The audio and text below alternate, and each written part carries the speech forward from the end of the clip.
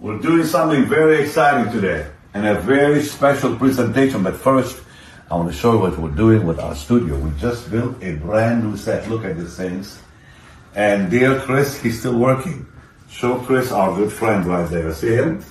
He's putting new lights, and we're going to be able to have two separate sets.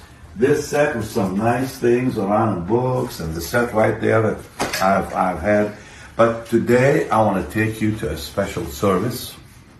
A few days ago, I was preaching for my children, Michael and Jessica Koulianos, at Jesus Image. It was so wonderful, so anointed. I want you to be a part of the service we just had a few days back.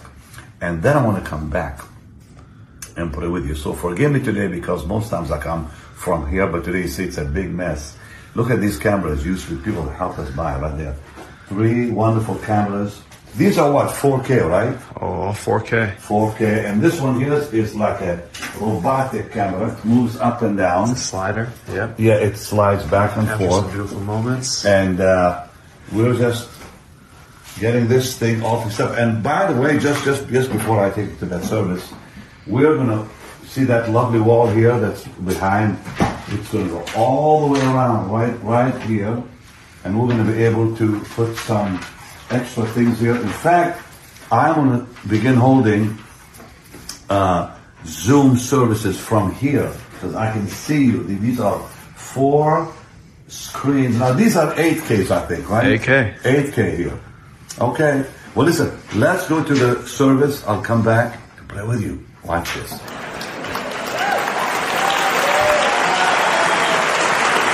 And I'm very glad my Lily, come on, Lily. And David, come up here, brother. I haven't seen you a while. And why didn't you bring Judah? Well, because he's asleep. Oh, well, he's my grandbaby. Mwah. This is my baby, and this is her husband. I love the shoes, by the way. Yeah, they're great. You love the shoes, but, well, one of these days you'll all get all fixed up. I don't know. Love you guys. I'm glad you came from Tampa. Are you all doing well? Well, listen. How many, by the way, I just want to know, how many of you are visiting? Okay, stand up. I want to see you. Oh, dear Lord. So, like, how many came from outside Florida? Wave at me. Okay, how many? Just quick. From where? Michigan. And anyone else? Okay, you guys from where? New York. And how about all those guys back there? Washington. Did you know that? I'm glad I'm finding out for you. How about you guys there? Really? Oh my. I miss California. I lived there for 21 years and I miss the weather. I'm trying to, adjust here, but California, here I come. No, it's all right. Well, guys, I'm happy you're all here. Let's give him a big God bless. Beautiful, wow. So nice. Welcome. Now, I'm glad, just before I start, I'm glad you, I thought I heard the video for the Jesus 21. Okay. Now, I'm going to tell you something I sensed a few days ago when Michael and I just did a nice half hour together in my studio, and he showed the clip that you just saw.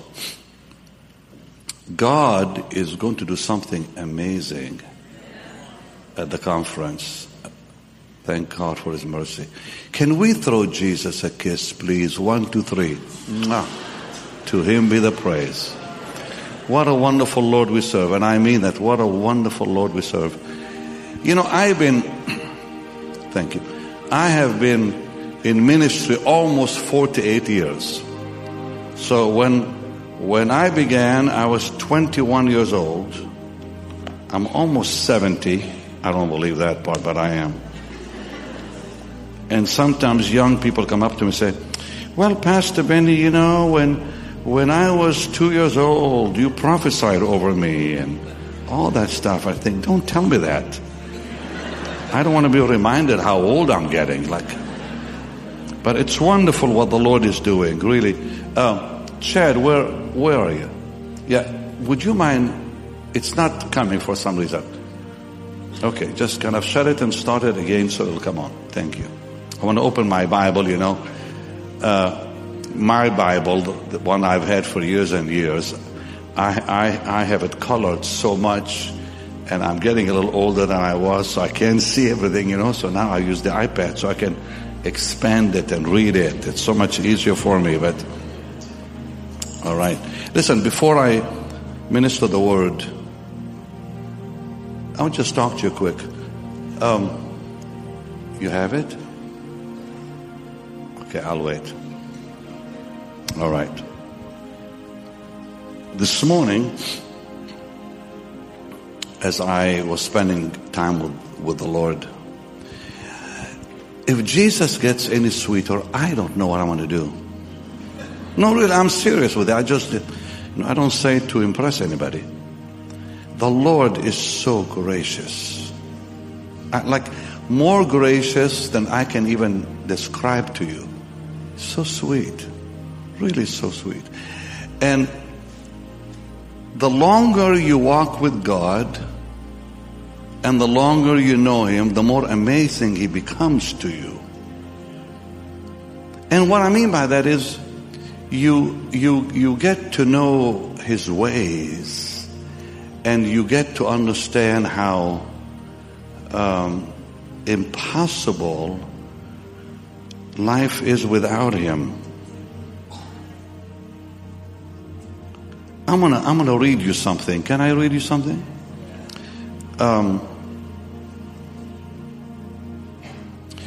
You may want to kind of play something really heavenly and really gentle. This was written by John Newton. Lord, I pray you'll use this today. I thank you first for the privilege you've given us to serve you. Oh, dear Jesus. Dear Jesus. Thank you for the honor. Thank you for your heart, your amazing love. Thank you. And Lord, I pray right now that you'll use what your servant said so long ago. In your holy name. This was written by the man who wrote Amazing Grace, the song you all know. John Newton was his name. And I think this explains the Christian life in the way it should be lived, you know. And it also explains our dependence on the Lord. And in today's world, sadly, in today's church even, people don't realize the importance of surrender, dependence on Jesus. Because the human nature always wants to help God. We always want to do something. So listen to these words. I am sure I cannot endure to the end. Now he wrote that in 1807. I'm sure I cannot endure to the end. And then he says this. I will put my fear in their hearts so they will not turn away from me. Jeremiah 32 verse 40. So, and I'm going to read this real slow because it's so deep. I don't want you missing not even a line. So he says, Jesus, to whom I have been led to commit myself, has engaged to save me absolutely. And from first to last, he has promised not only that he will not depart from me, but that he will maintain his fear in my heart, so that I shall never finally depart from him. And if he does not do this for me, I have no security against my turning apostate. For I am so weak, inconsistent, and sinful.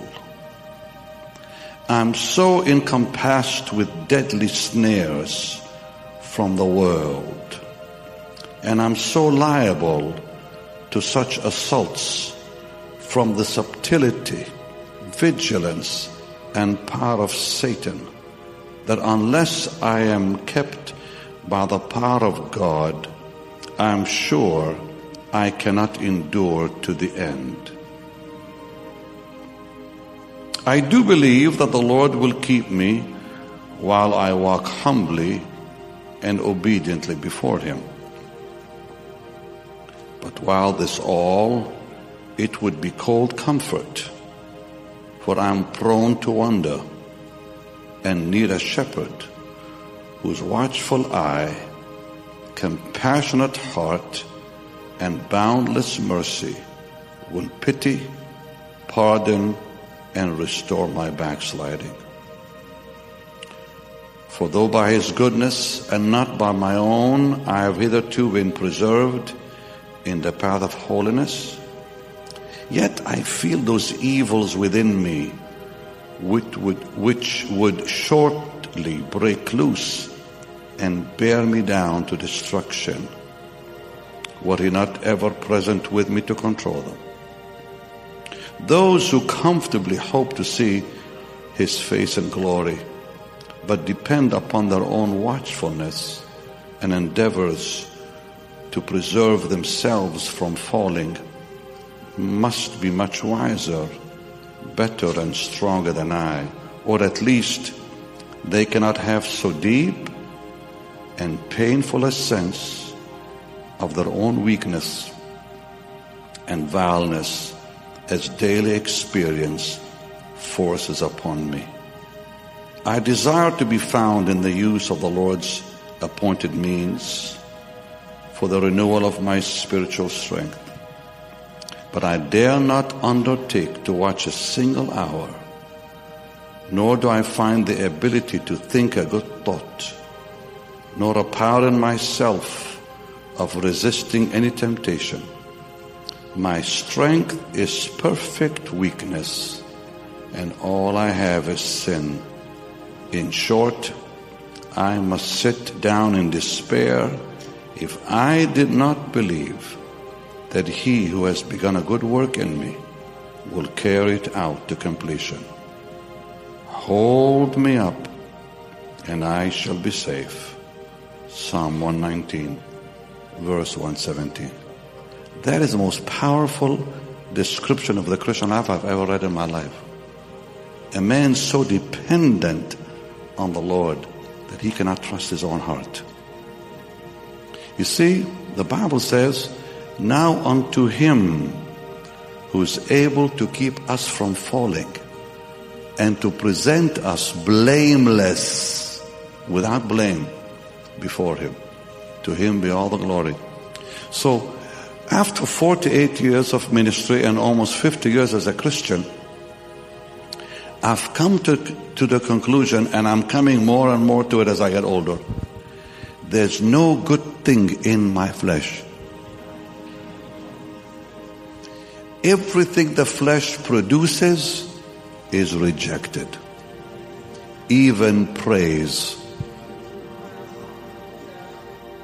even prayer,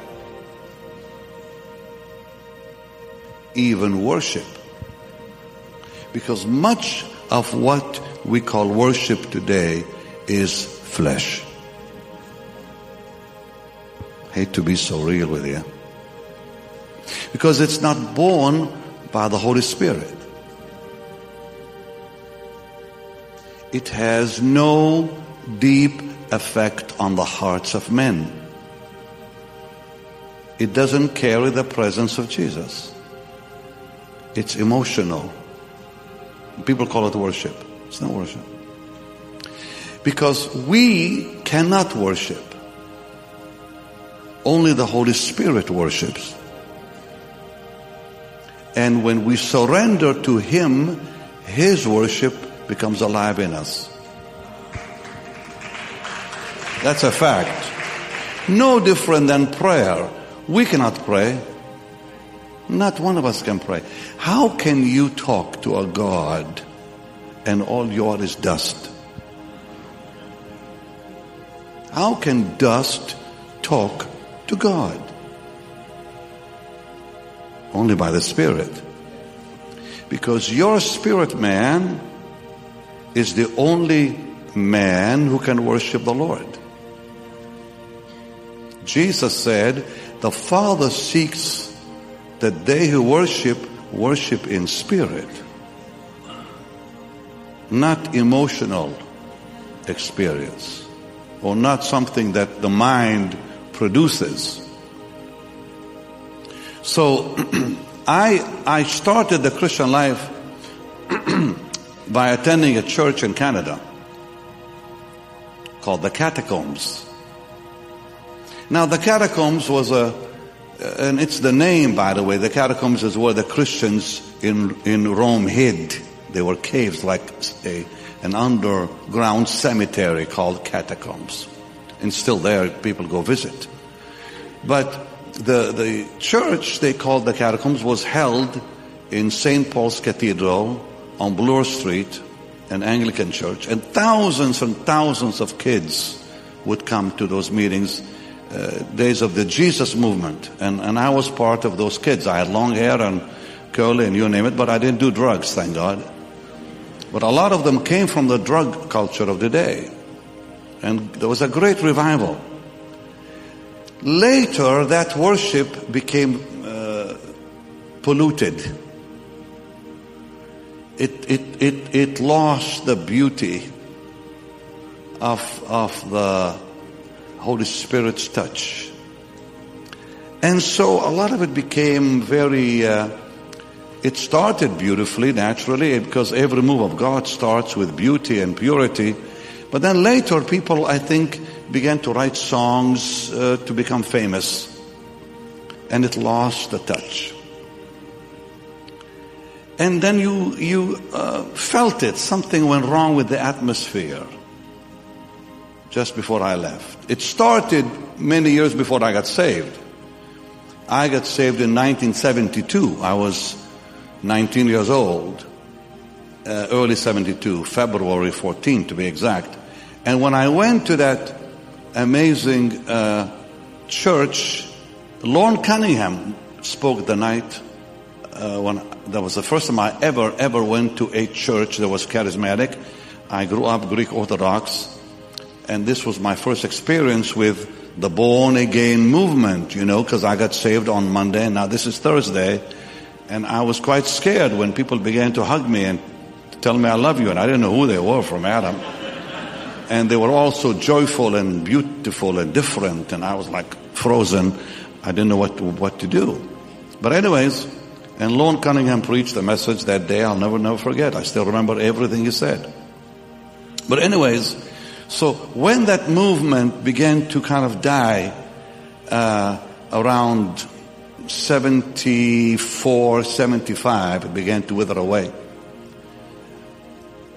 The Lord, by His grace, opened the way for me to go and see Catherine Kuhlman. And I saw it on TV and I thought, whoa, she was like a little too much for me. Hello there. I mean, that's the way she talked. Have you been waiting for me? Well, that was like, I wasn't sure what to think. And I saw it first on TV. I had a friend David Kift was his name. He said, oh, there's a woman named Catherine Kuhlman.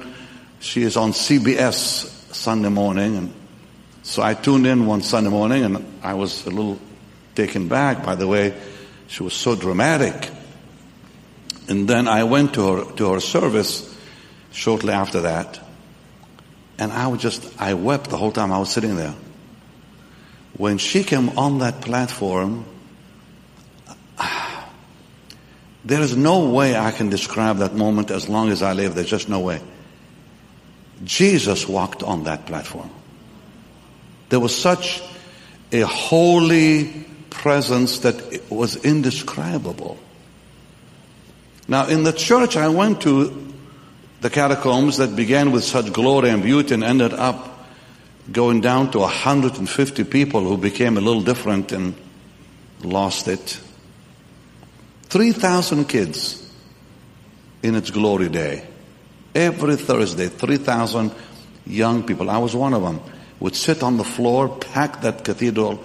The glory of God was so mighty. And when they finished, 150 people who had to prophesy what to eat for breakfast.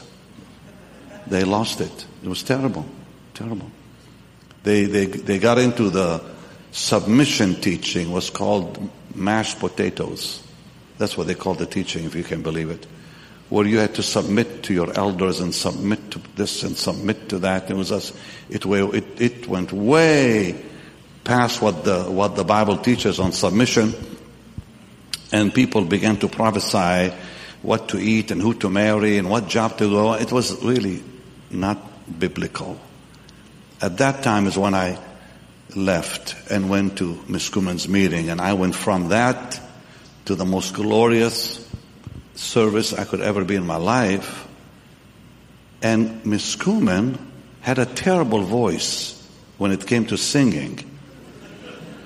I mean, she didn't have a great voice, nothing like Dominique or John. When she sang, her voice would break, and sometimes she wouldn't even have the right key for the song, but nobody cared because the glory of God was there.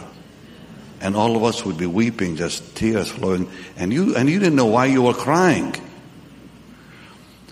So I saw the real and I saw the phony. I saw the amazing power of God flow through a lady named Catherine Kuhlman. And I went to her services for about 4 years before she passed. She passed in 1976. Later I was involved in her ministry. I never met her. I never met Miss Kuhlman. But to my shock, her foundation was called the Catherine Kuhlman Foundation, asked me, believe it or not, to conduct her memorial service. And I was quite shocked why they would ask me, and I had never met Miss Kuhlman. And that was my first experience to learn a lot about the Holy Spirit's power.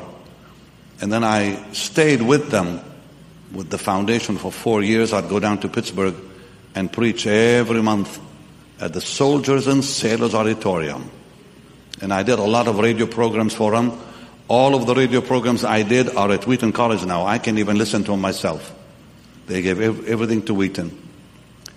But I learned more about ministry being a part of the Catherine Kuhlman ministry after she went to heaven than had I even met her. So I was a part of the real, how shall I say, a ministry with the real power of God. The change you saw in the people's lives, her staff, just everything was so beautiful.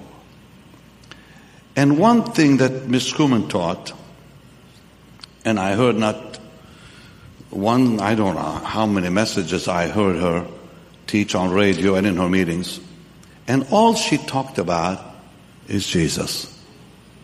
You never heard how to do this. Here's a formula. Never. It was all about the Lord. All about the Lord. She never told you to focus on yourself. Always the Lord. Every question, the answer was always Jesus. Always. And what I love about this ministry, and I'm not saying it because these are my kids, it's all about Jesus here. It's not about how to build a church and how to stand on the platform and how many minutes you worship and how many minutes you preach. It's all about the Lord. It's not about the mechanical stuff. It's about the spiritual reality of Jesus in our life. So may the Lord keep you in that beautiful flow. That's why people are here from all over America and maybe even many parts of the world. They come, I'm sure they have maybe somebody here tonight from somewhere outside the U.S. Well, God bless you. But what I want to say is this. As long as Jesus is our life, and Jesus is all in all to all of us, we will never fail. But the second we look to the preacher or people or ourselves, that's when we fail. So lift your hands and just tell him how much you love him.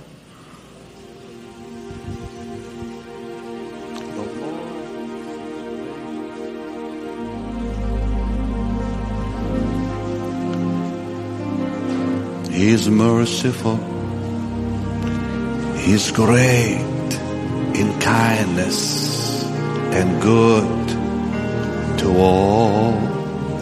The Lord is righteous in all his ways.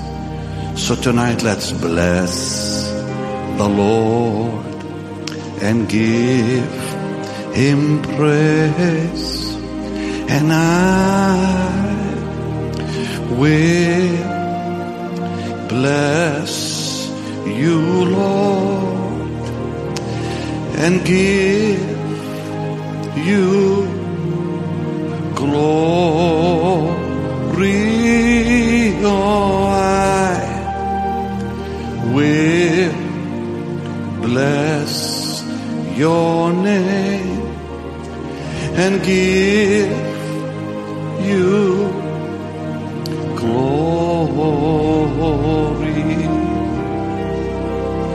And I will bless you, Lord, and give you glory. Oh, I will bless your name and give you glory. The Lord is righteous and merciful. He's great in kindness and good to all. The Lord is righteous in all his ways. Tonight bless the Lord and let's give him praise. Lift your hands and tell him, I will bless you, Lord, and give you glory. Oh, I will bless your name and give you glory. Lift your voice with me now. And I will bless you, Lord, and give you glory. Oh, I will bless your name and give you stand, please. Then sings my soul, how great you are, Lord. Everything in the instruments, please. Then sings my soul, my Savior God, to thee.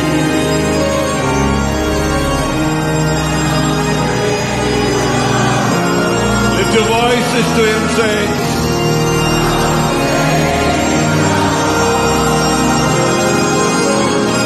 then sings my soul, my Savior God, to thee. How great thou art! How great thou art! Then sings my soul, my Savior God. How great! You're mighty God, Lord. How great thou art. Mighty in power and love. And then sings my soul, my Savior God, to thee. How great thou art.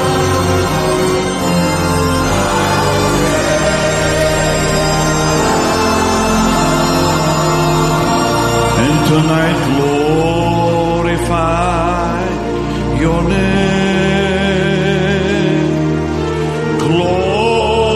Glorify your name. Glorify your name in all. Just a whisper now. Glorify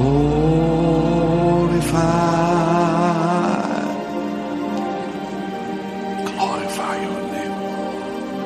Glorify.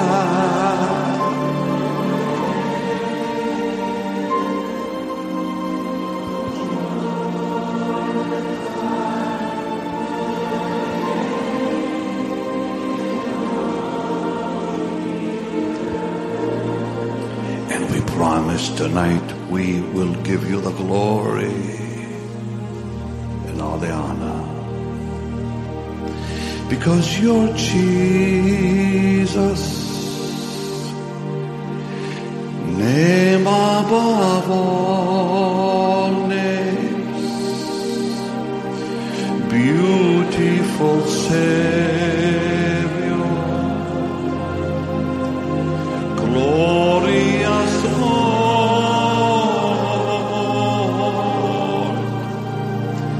Emmanuel,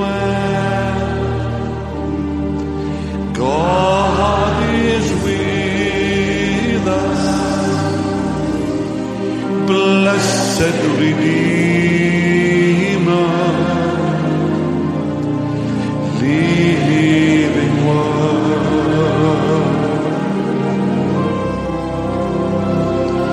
Jesus,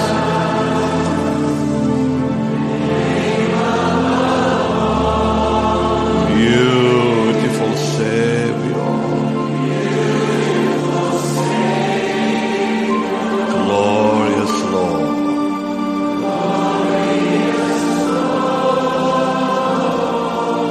Emmanuel, God is with us.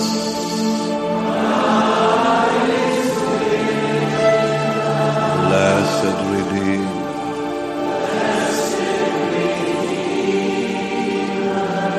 living Word,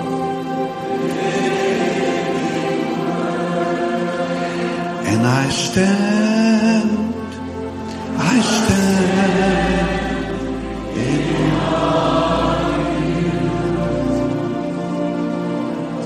I stand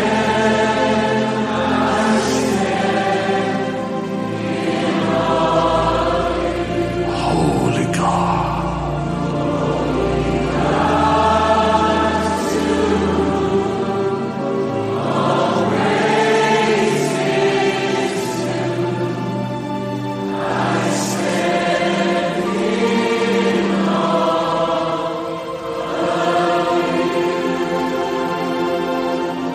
I stand, I stand.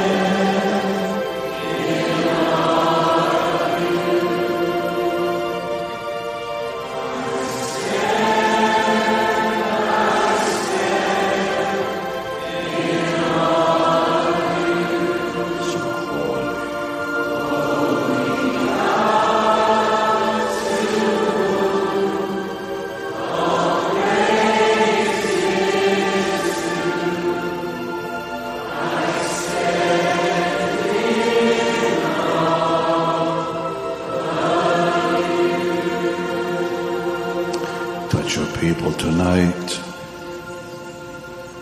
Minister your grace, your strength, your power. Reveal your love. Wonderful Jesus. Touch every one of us tonight. These here today, those in their homes, and around the world, for your sake. Amen. You may be seated.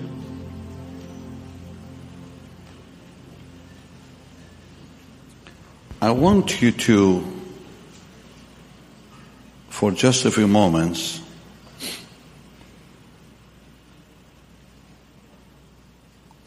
think about something with me. I'm gonna read Romans chapter 6 for just a moment.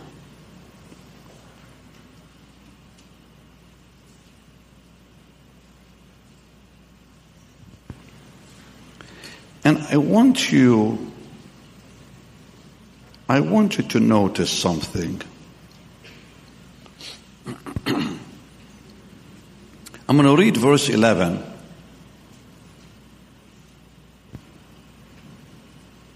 And I'm going to probably read right through verse 14. And I want you to notice something very important here.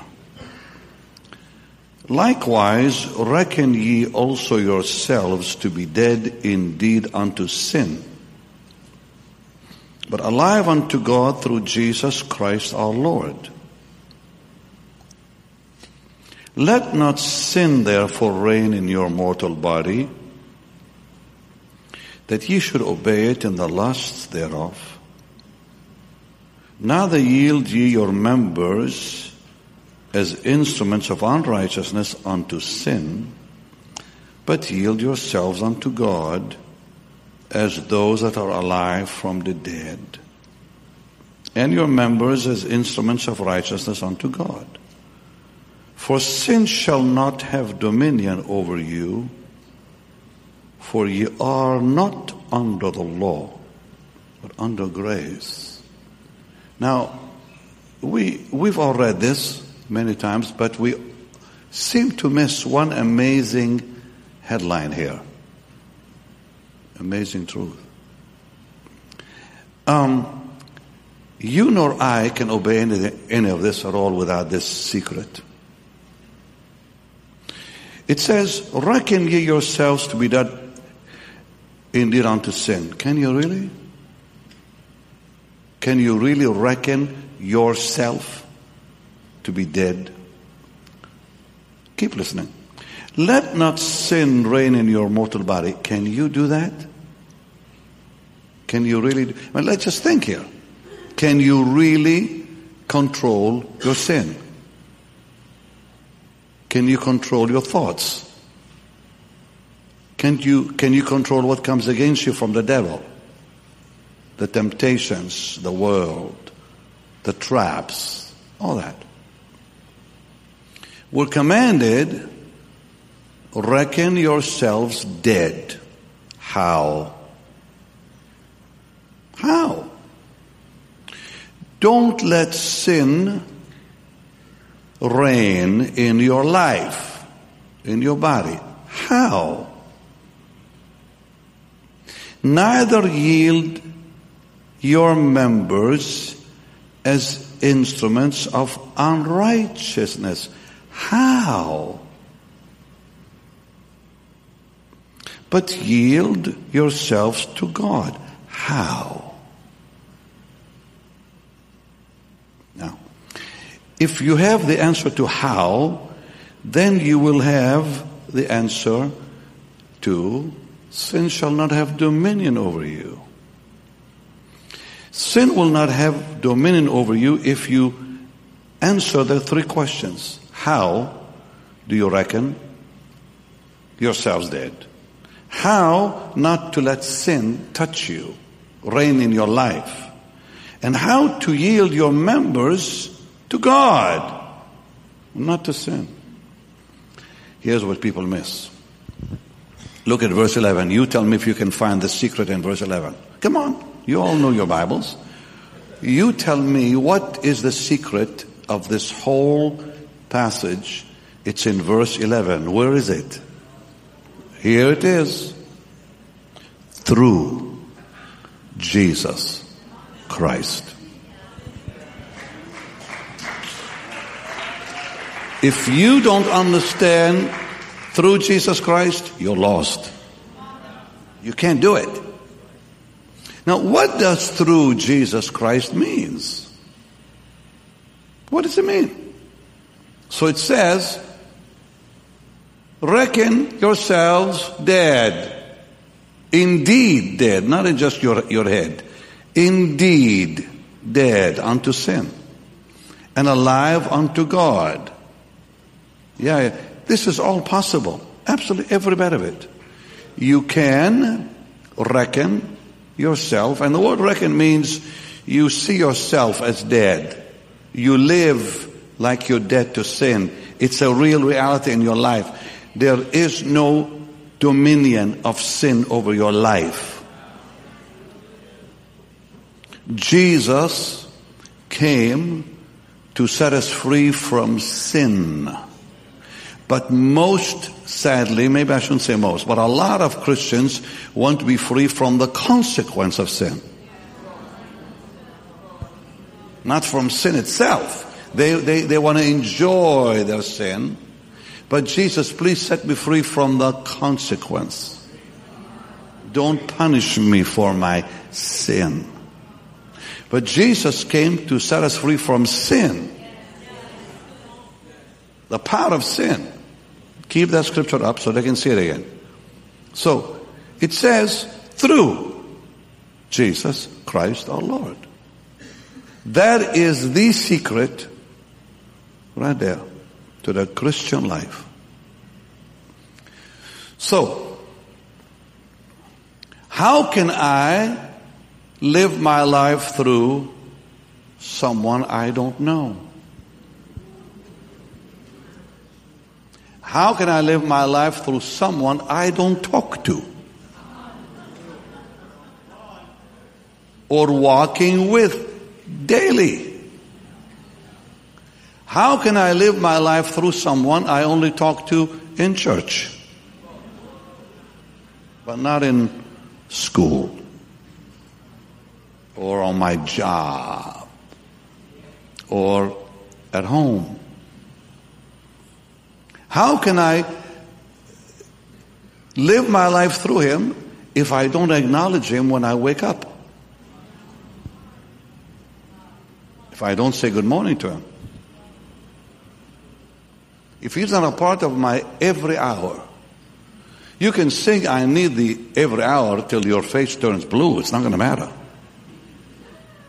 But we need him every minute. Not just every hour. Because this Christian life, you can't live it. And I'm going to tell all of you, hell is not where you want to live. Hell is not the place that any Christian wants to go to. But many, sadly, receive Jesus as a fire escape. They don't really want him. They just don't want to burn. They use him. They say, Lord, I'll give you my life, but leave me alone. So therefore, what they're really saying to him is, I'm going to just use you to escape hell's fire. And I've said many, many, many times, Jesus is not a fire escape. You see, the Christian life says, Lord, I give you my whole life, and you live your life in me and through me. Because there's nothing I can do to be a Christian. You can't live the Christian life. You really can't. Only the Holy Spirit can live that life. And when we allow Him to live that life through us, it's so easy. Because if we want to live it, it's so tough. Come on. Do you really love your enemies?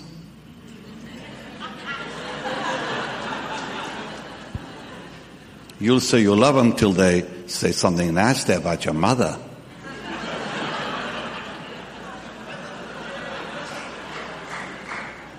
Or something ugly about you. Or if they attack you and call you horrible names. See, you can't love your enemies without the Holy Ghost loving them. You can't. Maggie Hartner, who worked with Catherine Kuhlman, was someone in church she did not like. Miss Kuhlman had a church at the Stambaugh Auditorium in Youngstown, and she was holding her Easter Sunday morning service and came out to the lobby and happened to see Maggie speak very kindly to a woman she did not like. And Catherine said, "Oh, I didn't think you liked the lady." And what Maggie was saying to the lady, "Oh, that's a lovely dress you have on today. Oh, the Lord bless you this wonderful Easter Sunday morning." She was saying all the nicest things to her. And Catherine said, "I didn't think you liked her." "Oh," she said, "it's amazing what you can say when Jesus is so real." It's amazing what you can say when Jesus is so real. Because His reality took over. So, the secret is what I'm going to talk about. You want it? Lift your hand and say, "Lord, help me. Help me understand it, receive it, and live it." Amen. Because it's taken me many years to learn what I'm about to talk about. How to surrender. How do I surrender to the Lord? Where He completely takes over my life. It's a lifelong lesson. It doesn't happen in a week or a month or a year or even 10 years. Because we just are not made, flesh-wise. The flesh rejects that message completely. Because the flesh wants to be king. The flesh wants to run the life of each believer. That old flesh, that old self. So, in 1 Kings 20, beginning at verse 1, there's an amazing statement made by a wicked king named Ahab to another wicked king, a Syrian king. But notice the words he says. Notice what Ahab says to Ben-Hadad. Ben-Hadad was the king of Syria, who was an enemy of the king of Israel, Ahab. And Ben-Hadad, the king of Syria, gathered all his host together, and there were 32 kings with him, horses, chariots, and he went up and besieged Samaria and warred against it. And he sent messengers to Ahab, king of Israel, into the city and said unto him, "Thus says Ben-Hadad, your silver, your gold is mine, your wives are mine, your children are mine, even the goodliest are mine." Look at the answer of King Ahab. And the king of Israel answered and said, My lord, O king, according to thy saying, I am thine and all I have. Now stop. Hold it. Here's a wicked king saying to another wicked king, all I am and all I have is yours. Because he was afraid. Ben-Hadad had 32 kings with him, coming to destroy him. And he said, all I am, all I have, and all I have is yours. If a wicked king can say that to another wicked king, I can say to my Redeemer, who is not coming to destroy me. If a king can say that to another king, and we have a problem saying it to our Heavenly Father and meaning it, shouldn't be like that. So, the Christian life is really a life of surrender. And if it isn't a life of surrender, it's not a Christian life. But what does it mean to surrender? This is what I'm getting at. You can come sit down, brother. I'll let you. I'll be real nice to you. Because you're a nice young man. You're doing your job. Bless you. So, the Christian life means surrender to the one who was crucified completely. But it may take you a long time to get to that place. It's all right. God will work with you. Now, at the same time, you have to realize you cannot surrender unless God works that surrender in you. Because you can't. You can sing, I surrender all every day, and you won't surrender. Because the world has great power over us. Great power. You heard what I read what John Newton wrote.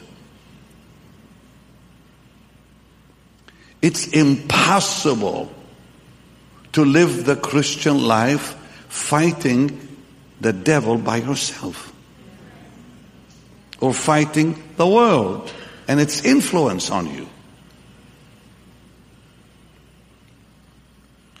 We've come to the place now in our life where it is a must we get to that place. Otherwise, we will lose all that God began to do in our life. Please understand, the way to glory is narrow, and very few will find it. Because they're trying to find it by themselves. They're trying to live the Christian life by themselves. I have known, dear God, have I known evangelists in the 70s who died with demons coming to get them. They were screaming while they were dying. Screaming with fear. And they were healing evangelists. Get the message. One of the biggest names of the 70s, while he was dying, was screaming, they're coming to get me. Someone help me. He saw demons coming to get him. He finished wrong. The Christian life is not a game. And God does not want you to live it with your own strength. You won't make it. Surrender to Jesus before it's too late. Because the forces outside are becoming more wicked than ever. The world is getting darker by the day. The world I grew up in was simple in comparison to the world today. It was innocent to what's going on today through the internet and a whole lot more. So, the Christian life, we got to go back to its simplicity. Its simplicity. The gospel is simple. Life in Jesus is very simple. Let's not leave the simplicity of Jesus. And all he asks of us is, give me your life. Let me live my life in you, through you. But you say, how? That's what we're dealing with tonight. So let's go to Matthew 16. And I pray, as I am ministering the word, that God himself will illuminate your soul. That he will show you by the Spirit. Because I can't show you, I can only tell you what the Bible says on my experience. But God can literally reveal to you that simple life. So, Matthew 16:24, if any man will come after me, let him deny himself, take up his cross, and follow me. The question again is, how, Lord? How do I deny myself when I have no strength to deny myself? How do I take up my cross and follow you when I have no strength to do that? For whosoever will save his life will lose it. Whosoever will lose his life for my sake will find it. For what is a man profited if he shall gain the whole world and lose his own soul? What shall a man give in exchange for his soul? We saw earlier in Romans 6:11, reckon yourselves dead to sin, the flesh, the world. How? Through Jesus Christ our Lord. So, I must have a relationship with the Son of God daily. Intimate relationship. Give things that don't matter up, that don't benefit your spiritual life. Let me become raw. Stop watching things on TV that entertain you while your soul is dying. Walk away from friends that are polluting your mind and stealing your heart from the Lord. Stop giving time to the things that are destroying your destiny in Jesus. And I'm speaking mainly to the young people. This is not the time to waste time. This is not the time to give to friends or internet or TV or books and magazines just to entertain your mind while your spirit man is crying for life. And your soul is crying for peace. So Jesus said, come unto me all you who labor, I'll give you rest, but you have to take my yoke. What is your yoke, Lord? Surrender. Give me your life. Take my yoke upon you. It's easy. Surrender is so easy. You say, how easy? It's easier to surrender to Jesus than to surrender to the chair you're sitting on. Not one of you tonight checked if the chair can hold you. Nobody looked if the screws are on right and tight. You just sat down, trusting that chair would not collapse under you. Jesus will always hold you.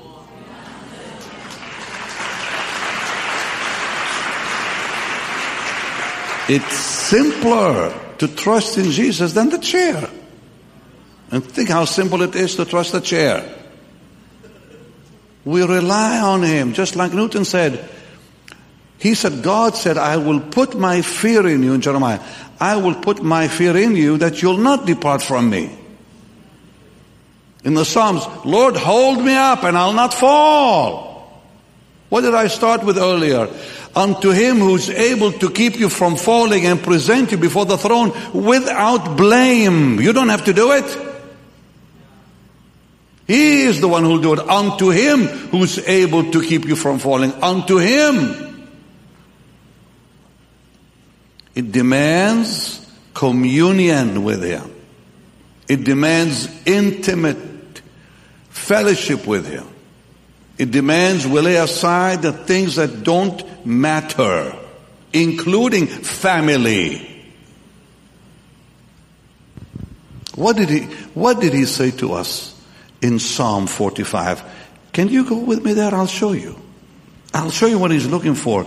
It's difficult. I know this is not an easy thing to receive.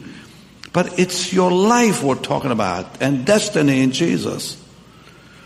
And David starts by saying, my heart is entitled a good matter. Now I'm reading Psalm 45 verse 1. Why? Because he was speaking of the things which are talking about the King of glory. I speak of the things which I have made touching the King. My tongue is a pen of a ready writer. And the Holy Spirit now is speaking to the Son of God and says, you are fairer than the children of men. Grace is poured into your lips. God has blessed you forever. Gird thy sword upon thy thigh, O most mighty, with thy glory and thy majesty. In thy majesty ride prosperously because of truth and meekness and righteousness, and thy right hand shall teach thee terrible things. This is the Holy Spirit speaking to the Son of God. He said, your arrows are sharp in the heart of the king's enemies. The people will fall under you. Your throne, O God, is forever. The scepter of your kingdom is a right scepter. You love righteousness, hate iniquity. Therefore God, your God, hath anointed you with the oil of gladness. This is all the Holy Ghost speaking to the Son of God. Not just about Jesus, but to Jesus. All your garments smell of myrrh and aloes and cassia. Out of the ivory palaces they have made you glad. But watch this. Verse 9. King's daughters were among your honorable women. Upon your right hand did stand the queen. Who is that queen? The church. And now, here is the advice to the church. Hearken, O daughter. Listen here to the voice of the Holy Spirit, in other words. Consider, in other words, think about it. Plan it properly. Don't just rush. Consider, incline your ear, forget also your own people and your father's house. So shall the King, who is the King? Jesus. So shall the King greatly desire your beauty, for he is your Lord, and worship him. What is he asking of us? He's saying, forget your people. Even your father's house. And then the king will desire your beauty. The king desires your beauty when you give up everything for him. Everything for him.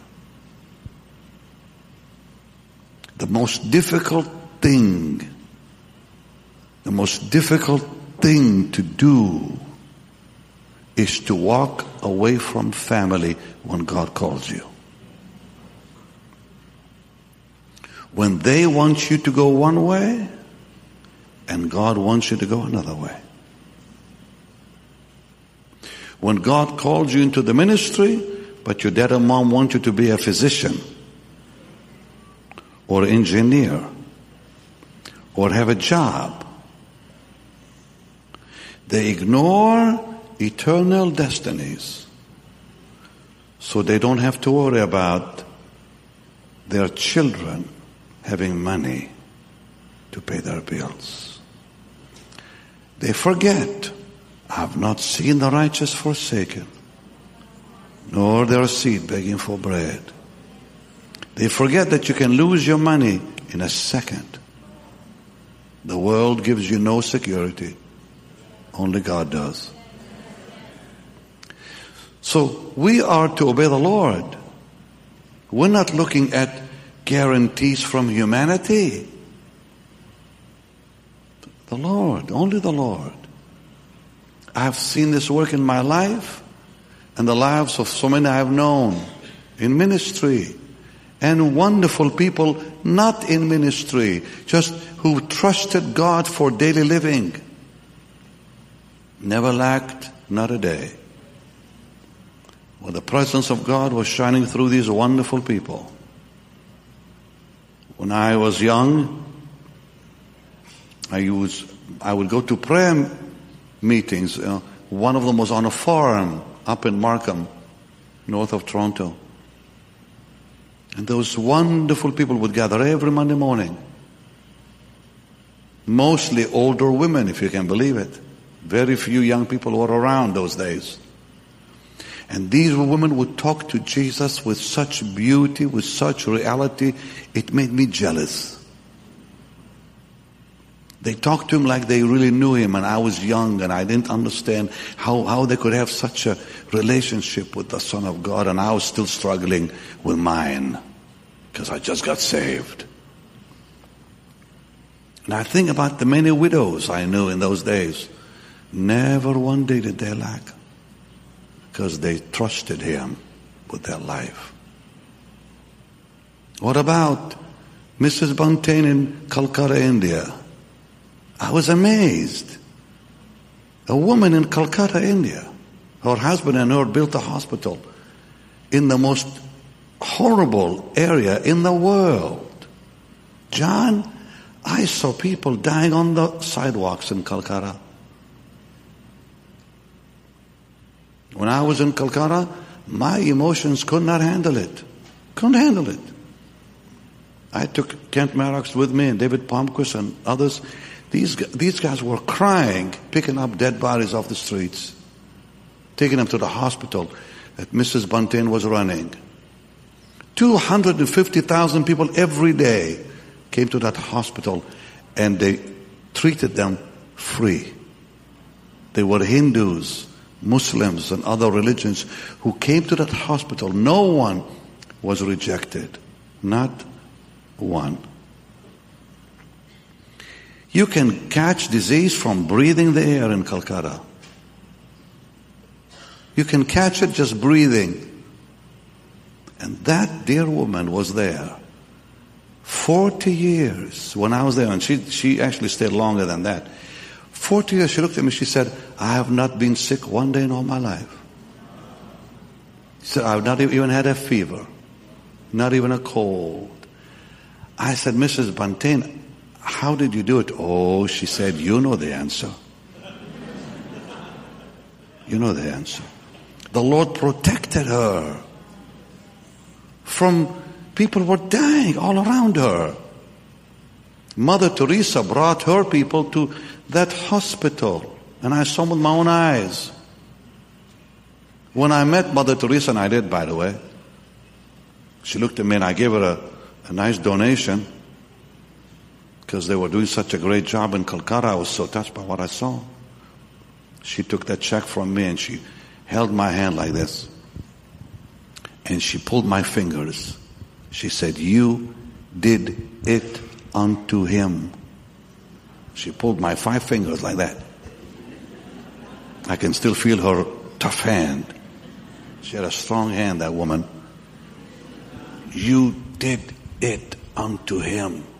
And I just stared at this short little lady. And I was amazed how healthy she looked. And Mrs. Buntain, and they were friends. In Calcutta, India.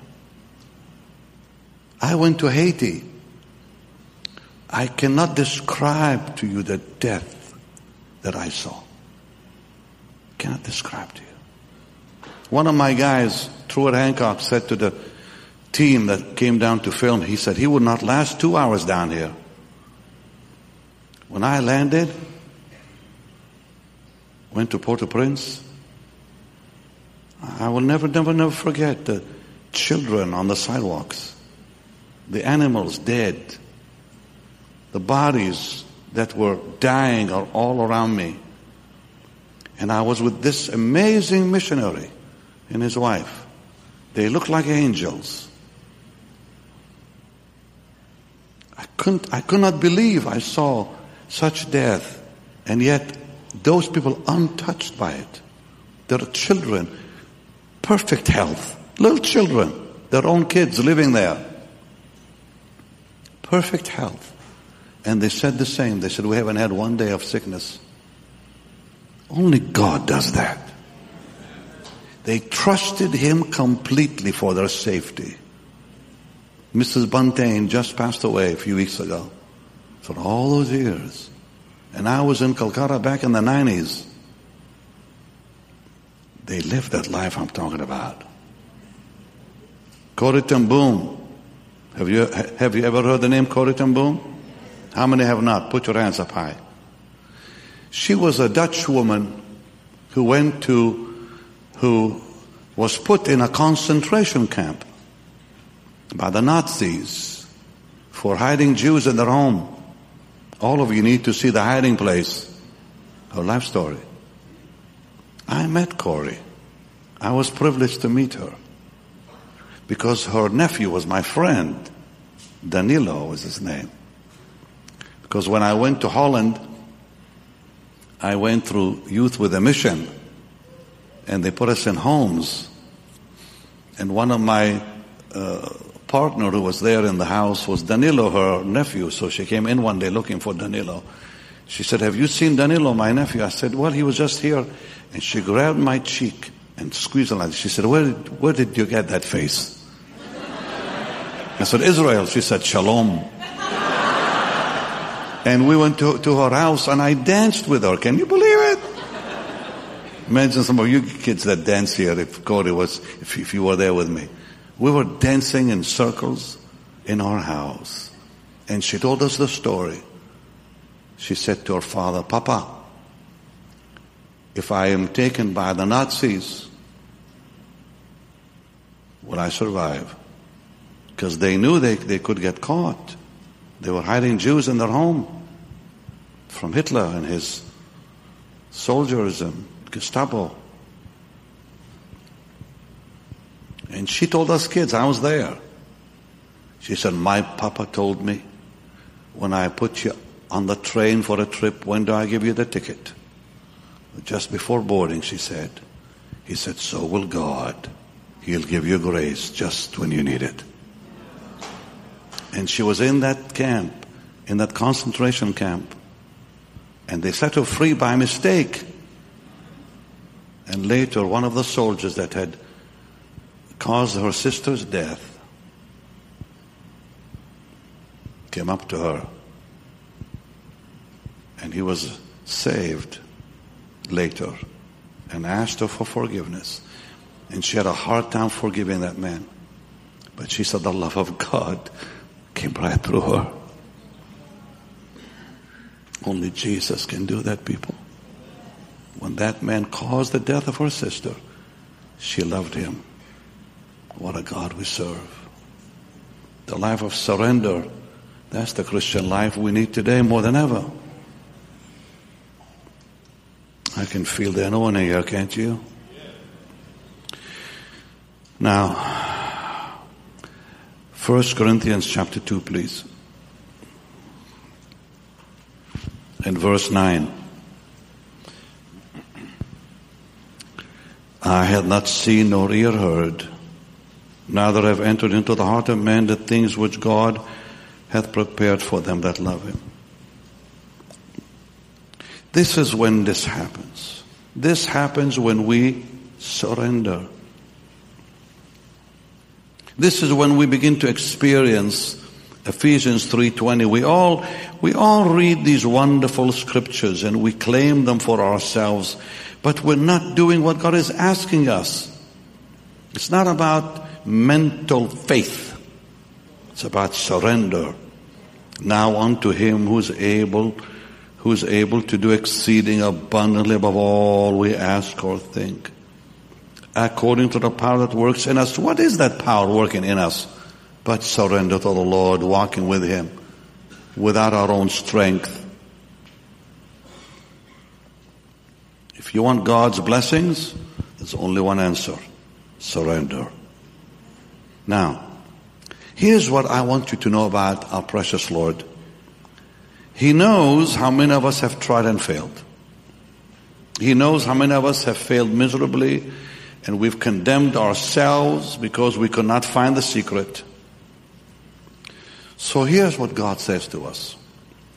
He said, listen, I'm not going to ask you to surrender on your own strength, because you cannot do it. You cannot do it by self-will or self-effort or self-confidence. You cannot surrender. You have to come to the place to realize and admit, I cannot even surrender to Jesus as much as I want to surrender. It's not self-effort. It's not self-confidence. It's not self-will. Paul the Apostle made an amazing statement one day when he came to this conclusion about the flesh. Romans 7:18, he said, for I know that in me, that is in my flesh, dwelleth no good thing. And then he said, to will is present, but how to perform, I can't find it. Now, let me ask you, how many of you want to surrender to the Lord? Put your hands up high. Everybody, exactly. Just like Paul, he said, to will is present. I really want to do it. But how to perform, I find not. And that's been my struggle for years and years. And many of us have struggled with the same thing. We have tried, we have failed, miserably failed. But the God we serve knew it and has the answer for us. I mean, imagine Paul the Apostle calling himself in verse 24, O wretched man that I am. I can't live this life. Who shall deliver me from the body of this death? What did he call the body? The body of this death. Every time I try, it leads me to death. Because I just can't make it. I think when we come to that place, like Paul came, O wretched man that I am. When we come to that place where we say, I have the will, but I just don't know how to do it. I think that's when our miracle begins. I think that's when our deliverance from this flesh begins. I think this is when Romans 8:13 happens. And what does it say? It says this, if you live after the flesh, you will die. But if through the Spirit you mortify, put to death, the deeds of the body, you shall live. How do I put to death the deeds of the body? Do I lock myself in some monastery in the Sinai desert? No. I take my flesh with me to that monastery in the Sinai desert. I'm not free. I'm going to be locked up in some cave with this horrible body of death. Oh, many have tried to be free from this body of death by becoming these monks. You see them all over my part of the world. Everywhere you turn, you see a monastery. One by Jericho, one down the Sinai, one by Jerusalem, one in Nazareth, one everywhere. Everywhere you go in Israel, there's monasteries where these people live, beating up their body into submission, starving it from eating and sleeping, believing it will lead them to holiness, and all it does, it leads them to death. They lose their mind, many of them, because that's not the way you fight the flesh. There's only one way to fight the flesh. And Jesus told us how. And we're coming to that in just a few moments.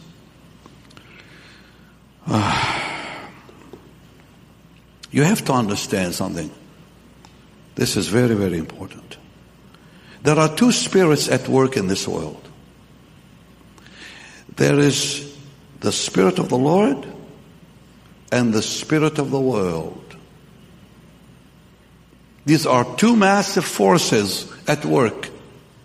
The Holy Spirit and the spirit of the world.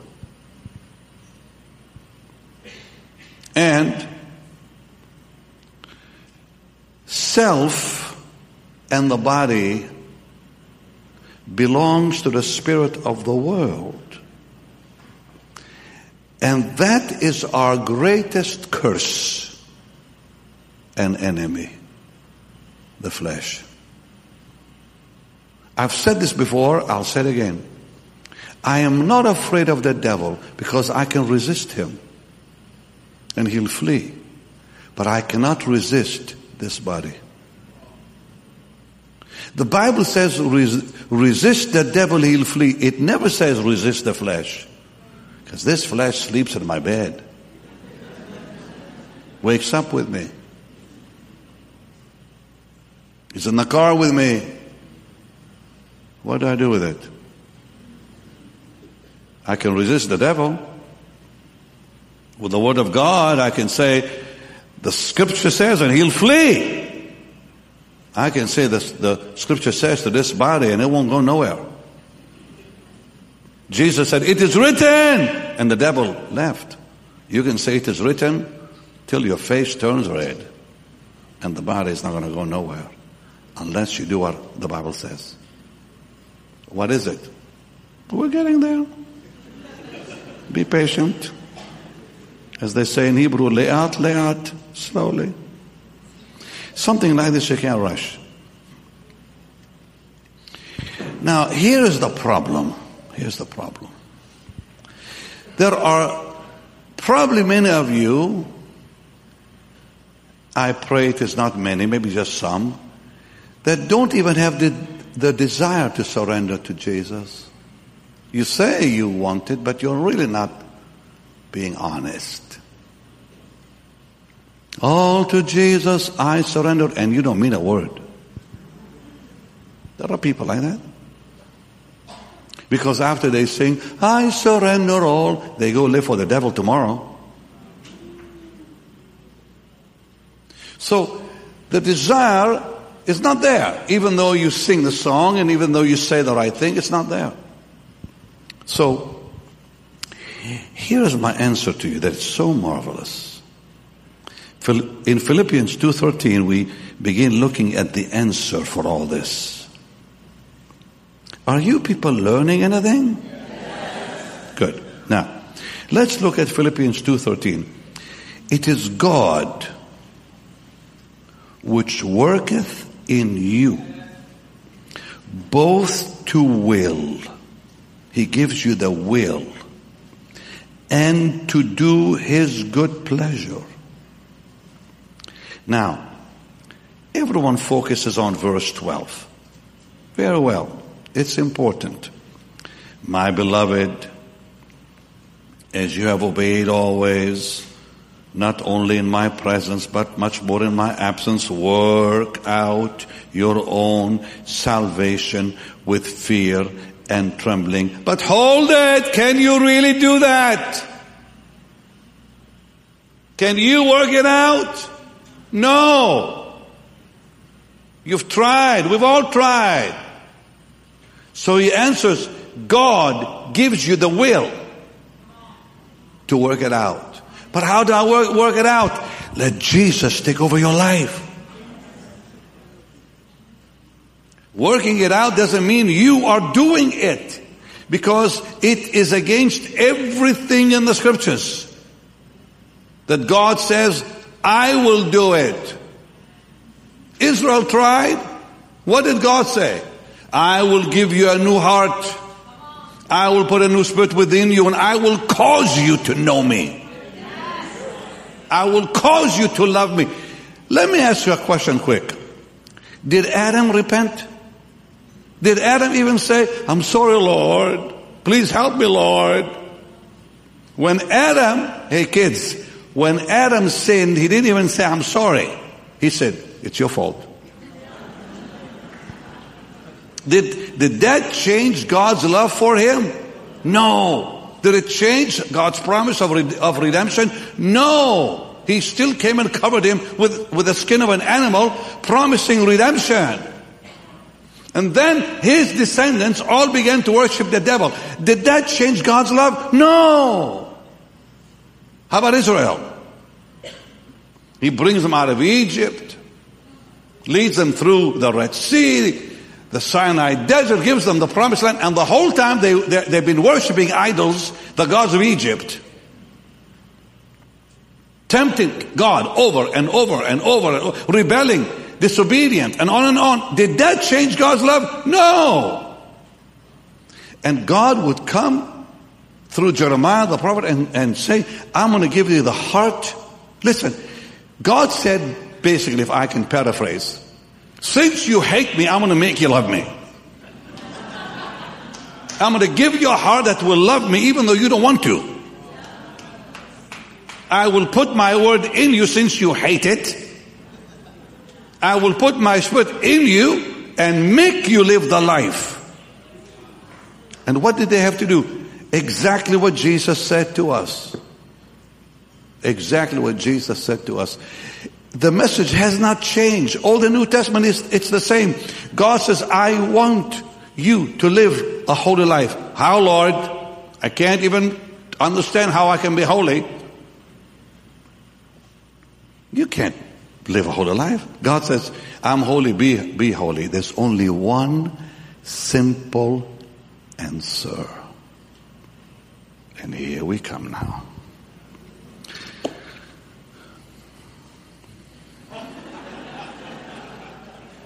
This means it's just about to get very serious when he plays that instrument. You remember that man who came to the Lord about his son in Mark 9. And Jesus said, believe. He said, oh Lord, I can't. Would you help my unbelief, please? King David, the last verse in Psalm 119 is incredible. Basically, David said, Lord, I'm too tired to find you.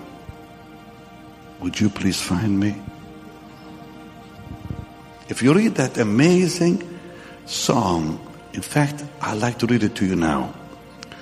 We'll come to what I was going to say to give you that beautiful answer you've all been waiting for, and to explain it to you also, because we have to explain that to you. Okay. Psalm 119, the last verse, 176. I have gone astray like a lost sheep. Seek thy servant. In other words, Lord, I can't find you. I'm just too worn out. I'm tired. I'm weak. I'm inconsistent. Just like John Newton said, Lord, come find me.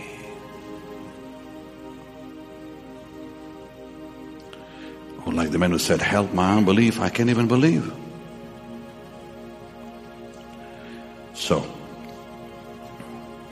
God will do it. Wow. I think about Peter sometimes.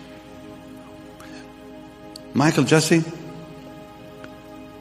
when Peter began the Christian life, he kind of made a commitment to himself to be the best Christian there could be. Because if you study Peter, he was honest, he meant well, determined to do well. I mean, even saying to the Lord, you're the Son of God, and I'm going to go with you to the cross. And when it came to it, he failed and denied he even knew him. So it shows you, it's good to say, okay, Lord, I'll do this, I'll do this, I'll do this, I'll do this. Like I see many of you at the altar, I've been here before, and you really mean right, and you mean well, just like Peter did. But here's what it comes down to. This is one of the most wonderful, most amazing, most simple thing God asks of us. the Christian life, just stay with me a second. Ryan, not one place in the Bible does it say, try to live the Christian life or try harder. It says one thing. Yield.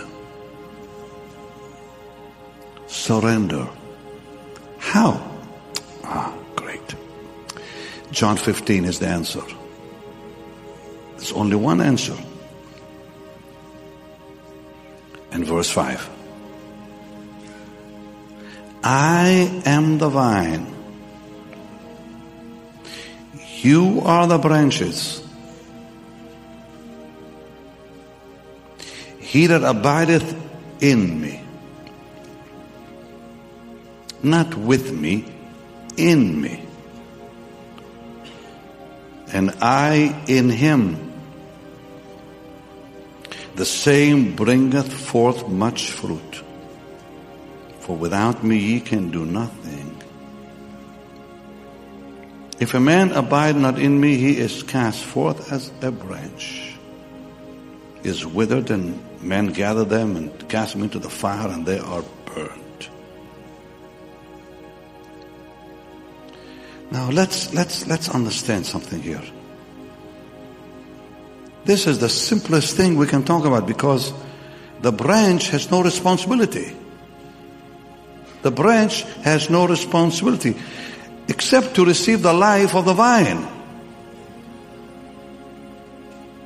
You have no responsibility to live the Christian life. It is His responsibility to live the Christian life. It's the Lord. And all He asks is abide, not visit. Not visit. Because many have tried to live the Christian life by visiting the presence of God, not by staying in the presence of God daily.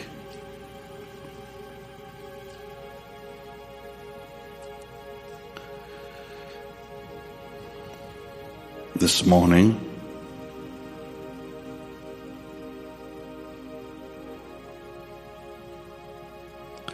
I read Book of Numbers, and then I wanted to talk to him, to talk to the Lord. And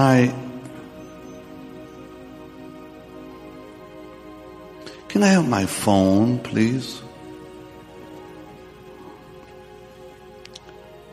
And I played this beautiful song. You can turn it on for me, Marie, please. And he just walked in. I have communion on Sundays alone. Every Sunday I have communion in my bedroom alone. Because I've learned the secret of communion. There's oneness, there's fellowship, it's depth, it's beauty. And I learned years ago, and then I'm learning it more and more as I get older. If you miss one day with God, rust builds. Something goes wrong because you haven't kept up with fellowship. Give us this day our daily bread, meaning daily fellowship, daily word, daily revelation from Scripture. I cannot imagine my life ever being without those blessed times in the morning.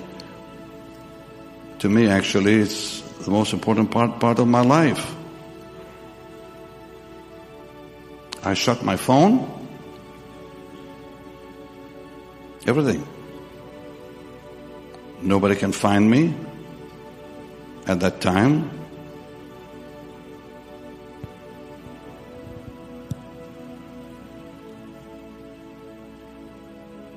Chad, for some reason, the volume is not coming on. Would you mind helping me here? And the minute I went into worship, like, I connected. There's only one way to connect with Jesus. Forget the world. Forget your children. Forget everything and talk to Him.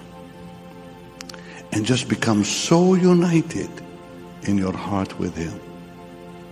Everything changes. Chad, don't worry about it. It's too long. We can't do it now. Lift your hands to heaven.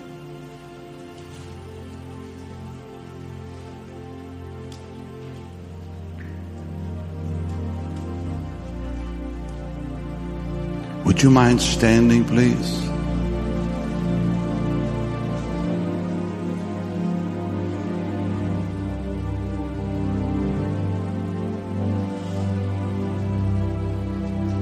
Lift your hands and thank Him.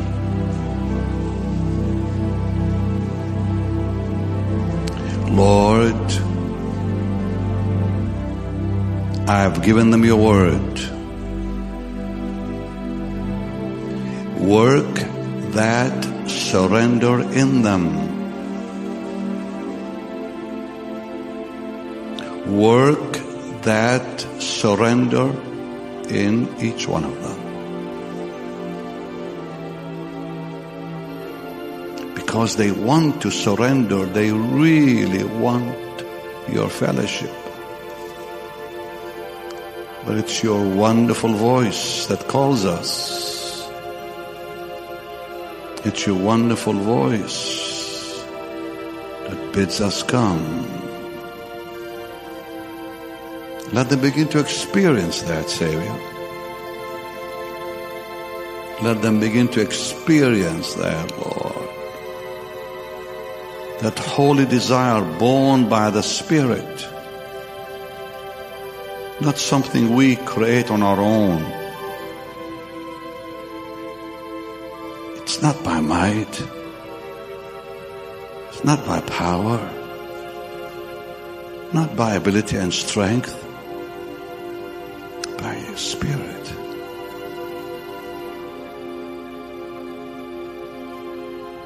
Give you the praise, Lord. And holy, holy, holy is the Lord. You're so holy, holy, so holy are you, Lord. I give you the glory evermore. Holy, you're so holy.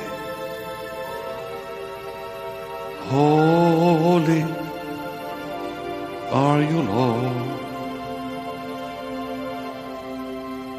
Worthy, only you're worthy. Worthy are you, Lord, my life and my praise and my worship and obedience. Worthy, only you are worthy. Worthy are you, Lord. And I give you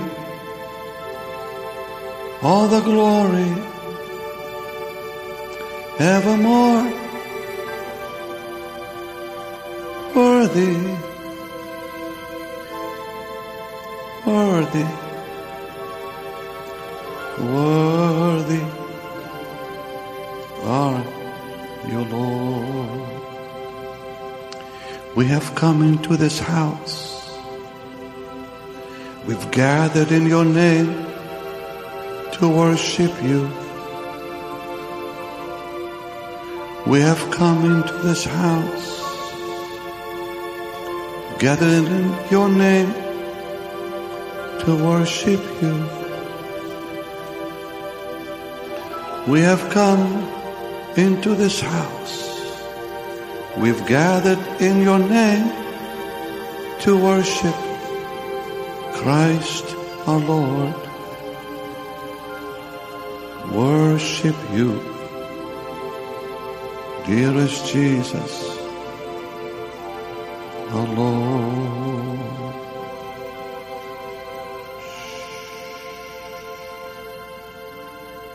Just quiet for a second now.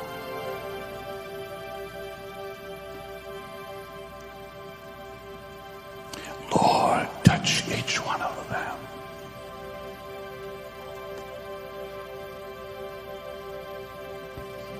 Touch each one of them. You are my hiding place. You always fill my heart with songs of deliverance. Tell him, whenever I am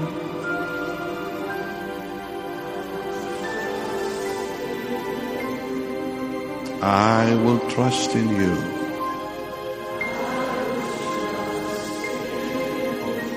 Let the weak say, I am strong.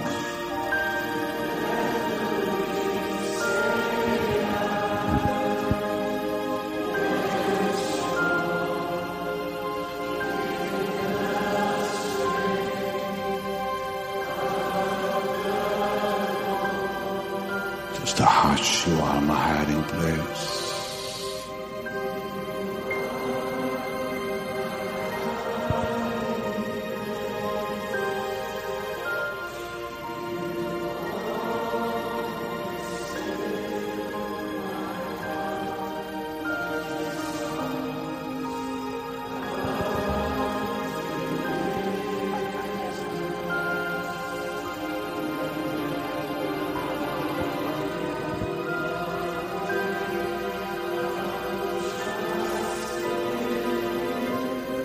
I will trust only in you.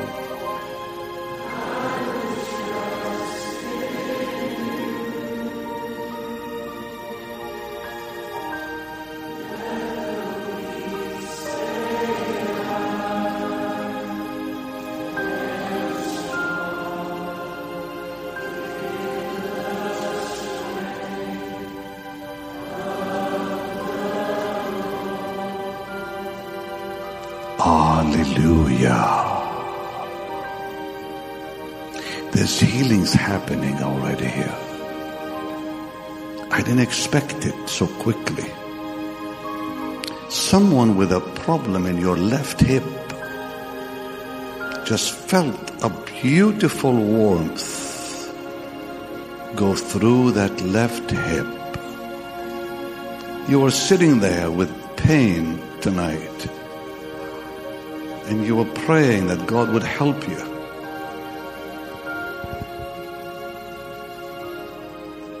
Lift your hands and love him. Hallelujah.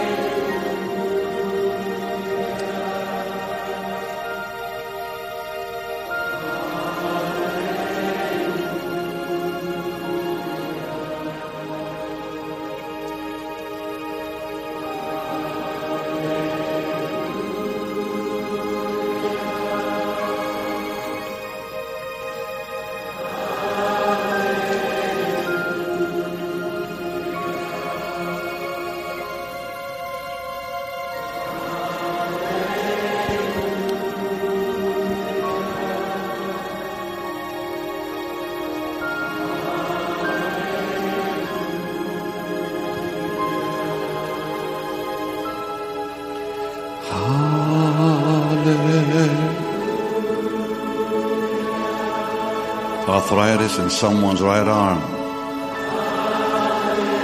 It's being healed. A murmur in the heart. It's being healed.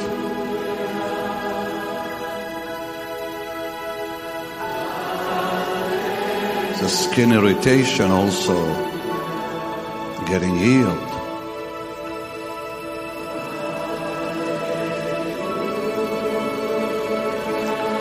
You're sensing that beautiful touch on your body. Receive it. Just receive it.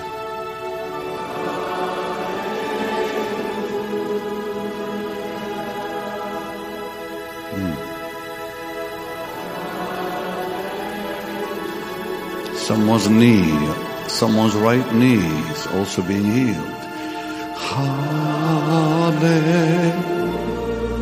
You've had pain in the knee, just pick up that leg, you'll see it's gone.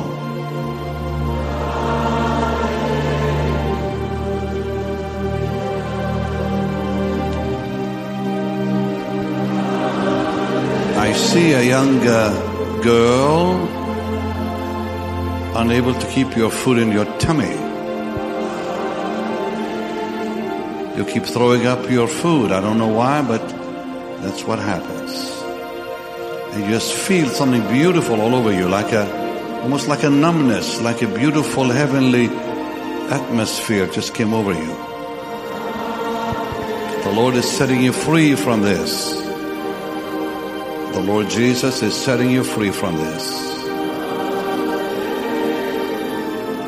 A woman with a circulation problem, also sensing the touch of the Holy Spirit here. I want you all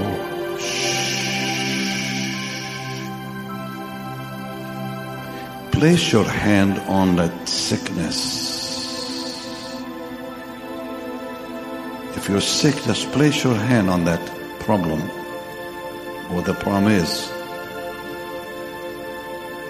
And if you don't know where it is, just put your hand on your body somewhere. Lord, heal that person. Your word declares you were wounded for our transgressions, bruised for our iniquities, chastised for our peace. With your stripes we're healed. Now, Lord, I rebuke that sickness. I rebuke it now. And I command it to leave that body and life. In the name of Jesus. Thank you, Lord. Now lift your hands and receive right now. Just receive it from the Lord. A number of you earlier began sensing the anointing on your body. Some of you felt like a warmth, others felt like a tingle, others felt like a shiver, others may have felt nothing, but the problem is gone. Only if you know, God is healing you. I'm going to have you come down in just a second. But right now, just do what you were not able to do. Just do something you could not do before. The healing anointing is here. You're Jesus. You're glorious. I see someone with a problem in your circulation. I keep seeing it in your right leg.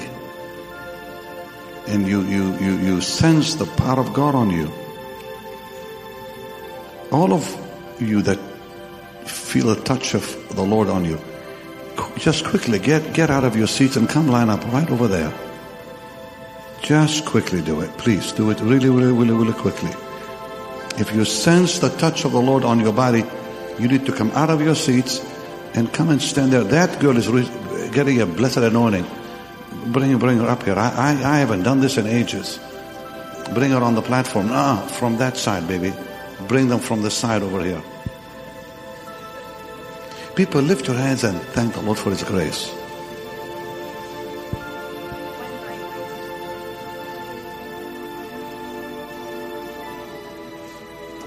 Bring her right here, Jess. Put her right there, darling. You got a mic over there, Jesse. Let her use it. Over there, baby. Over there. Stand over there. Have her face me, please. Get a mic. Get a mic. What's wrong with you, darling? I had like a pinched nerve. I was in so much pain. Like this morning, I couldn't even sit in the seat. I had to sit on the It's gone now. Try it out.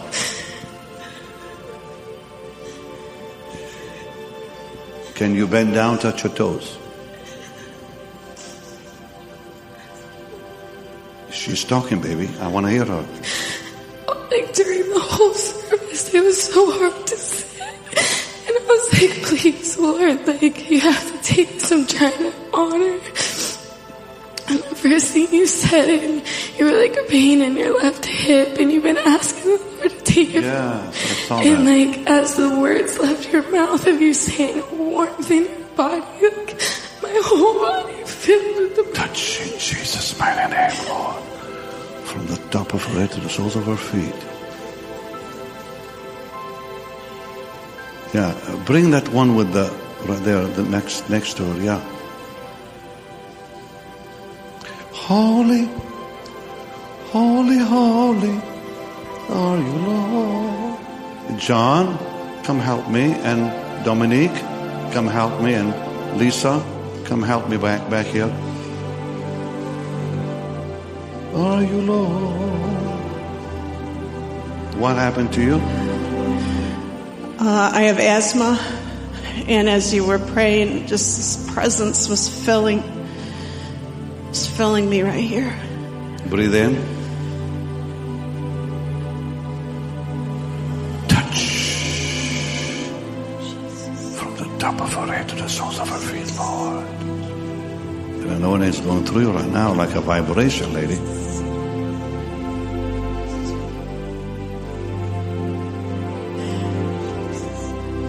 Holy,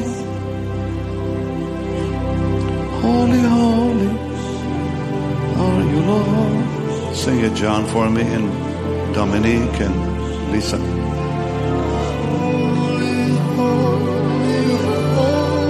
Lift your hands and thank the Lord.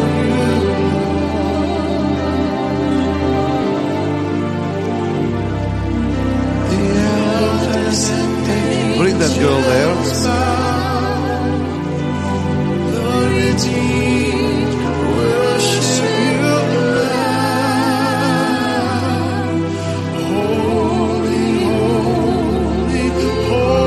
Stand there, please. And your Jesus, your glory. What happened to the lady? Talk to me, please. It was my left hip as well. It's been hurting really, really, really bad the last Lift your few hands and days. receive the anointing, my dear. Touch, Lord, from the top of her head to the soles of her feet. In Jesus' name, complete healing. Now, there's a lot of you getting healed here already. That girl right there in the green shirt, I think she's wearing green, yeah. Is that you? Come here. And you come up with her. Yes.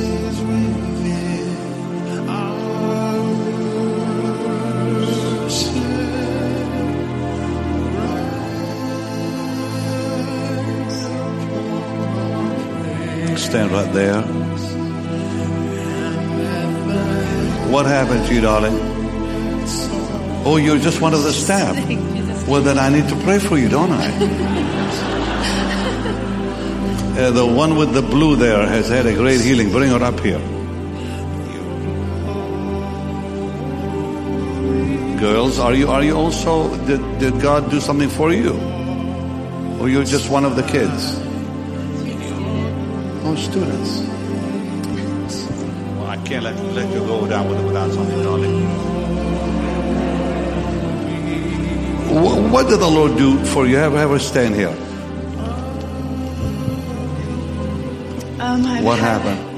I've had fluid in both of my eardrums for several months, making me get dizzy, just randomly, and just feel God all over my body. Lord, thank you for this healing. We give you the praise and the glory and the honor. Jesse, lay hands on her. Lay hands on her, darling. That's it. Now listen here. I didn't expect that God would do this tonight. Get the guy up here. So a lot of you have been healed, thank God. Michael, come stand next to me.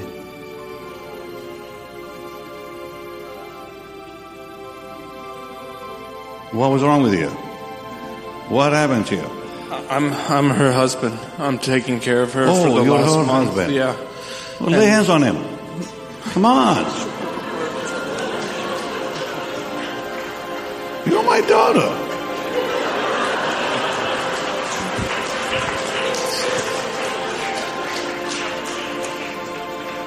Now listen, before I leave.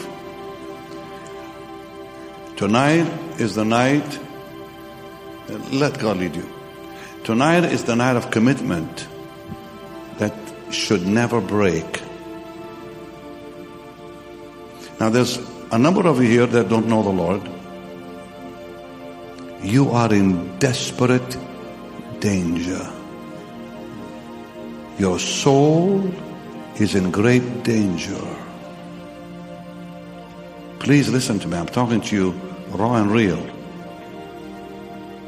Any one of you not living for Jesus, the Son of God,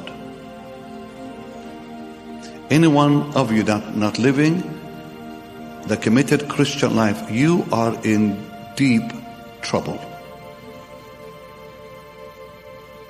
Not only that, but Satan can snatch your life in a second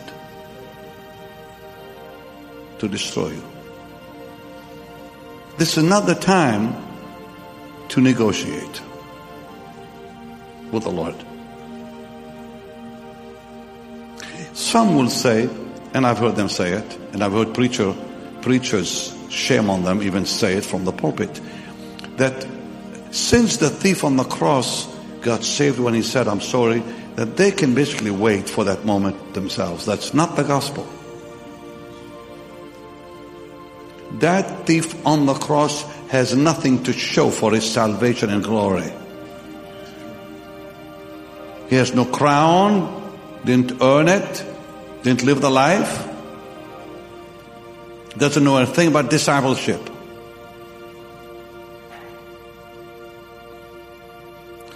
The Christian life demands death to self and the world. How can I love a Redeemer without having proven my love in my life? So today we are faced with great devils out there. And I'm not talking about people, I'm talking about demons. Real demons from the underworld who will snatch that someone away at their will. There's only protection in the Lord. Only in the Lord. And when you give your life to Jesus, peace will fill you you've never known existed. Joy that you never knew existed. That doesn't mean you will not have sorrow. We all have sorrow in life. But we sorrow and rejoice at the same time, because joy is spiritual and sorrow emotional. And when you live for the Lord, you'll be free from the addictions of life. But you have to make a real commitment. Every usher in Catherine's meetings were former alcoholics who became mighty in God. Most of the people who worked with me on the platform were former drug addicts, and Jesse remembers every one of them, who were set free at OCC from drug addiction and became mighty in God. To this day, some of them have large churches because they meant when they said, I give you my life. It was not about negotiating a deal with God. So if you are troubled by satanic thoughts and bondage in your soul, the anointing is strong enough here tonight to break that chain.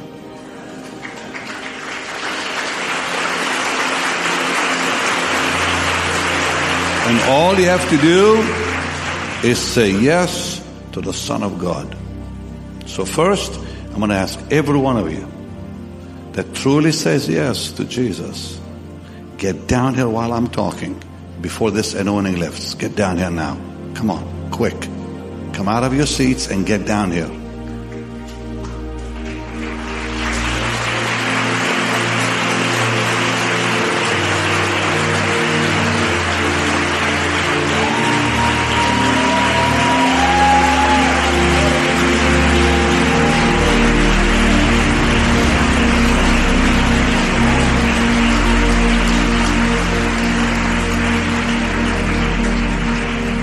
Satan is a cruel master. Jesus, a loving Savior. Now, Lord, you see every one of them. I want some of you believers to come and lay hands on them. Come and kneel next to them. Oh, the two front rows. Great. Okay. Those on the front rows, come and pray with them as we pray. And I want you all to repeat this after me, including those in your seats. Say, dearest Jesus, dearest Savior, I want to know you. I want to love you with my being. Oh Lord, you are my God, my King, Redeemer. Forever. Oh, how I need you. Forgive me, Lord, for all I've done, all I've said, and all I've thought. Wash me with your blood. Cleanse me. Now, Lord, erase my past with all the memories and all the bondage of yesterday. Oh, dear Jesus, live your life in me. Live your life through me, that the world will see you in my life every day. Cause me, Lord, to walk with you, to know you deeply, intimately. In Jesus' name, I declare I'm a child of God. In Jesus' name, I declare I no longer belong to Satan. I no longer belong to the world. I no longer belong to myself. I belong to Jesus, the Son of Almighty God. My life is His forever. I'm a child of God. Now, Lord, you heard their prayer, you heard their decree, and I seal it with the Holy Spirit, and I pray in Jesus' name, seal them now in their hearts. Fill them now with the Holy Ghost in their being. Not one of them, Lord, will weaken. Not one of them will ever look back again. But they're going to grow in you day by day, strength by strength, from faith to faith. In Jesus' name.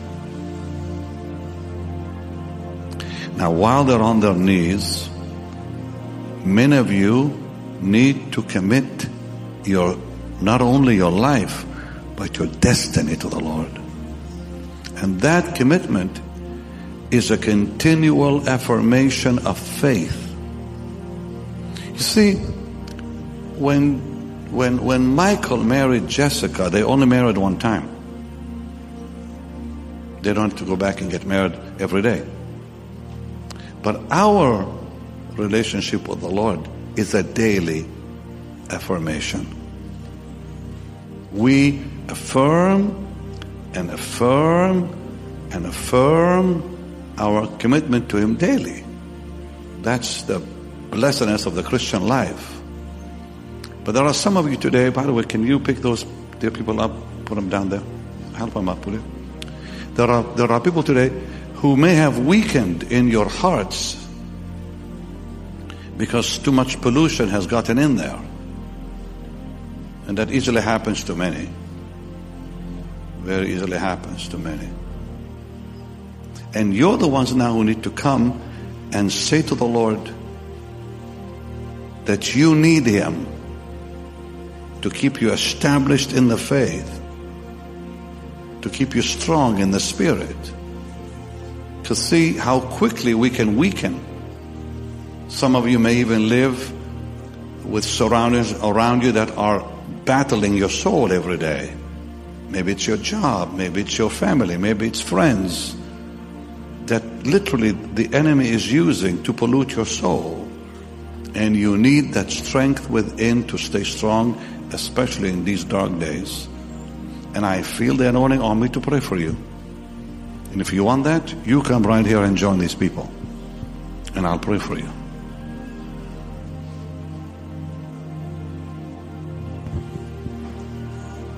Because today this is the cry. This is the cry for strength in this journey. And look how many wonderful young people have come down to the altar. And you don't have to all kneel. You can stand if you wish.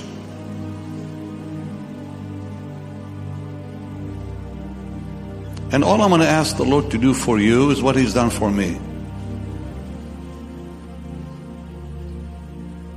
And what I've asked the Lord to do for me is this. Create in me a clean heart, O Lord. You remember the old song? And renew a right spirit within me. Jessica, come up here. Because I cannot create that heart for myself. Catherine Kuhlman said she prayed that prayer every day of her life. And now I'm praying it every day of my life. I did this morning. You say why? Because I don't trust myself. I don't trust my heart. And this prayer fulfills every longing of the soul in a believer. And every longing in our spirit man. Create in me a clean heart, O God. Renew a right spirit within me. And I like to add daily, create in me a clean mind also. Because our mind runs away often like a train about to go into a wreck. And renew a right spirit and mind within me, because I can't do it. Cast me not away from your presence. Take not thy Holy Spirit from me. Restore unto me the joy of salvation. Because how quickly we can lose that. And hold me up with a willing heart, because I don't have one. That I may teach transgressors your ways, and sinners will come to the cross of Calvary. So lift your hands as I pray that over you. Father, I pray this for everyone with all my soul and being. that you'll create a new heart, Lord, in every one of them, Lord. A new mind in every one of them, Lord.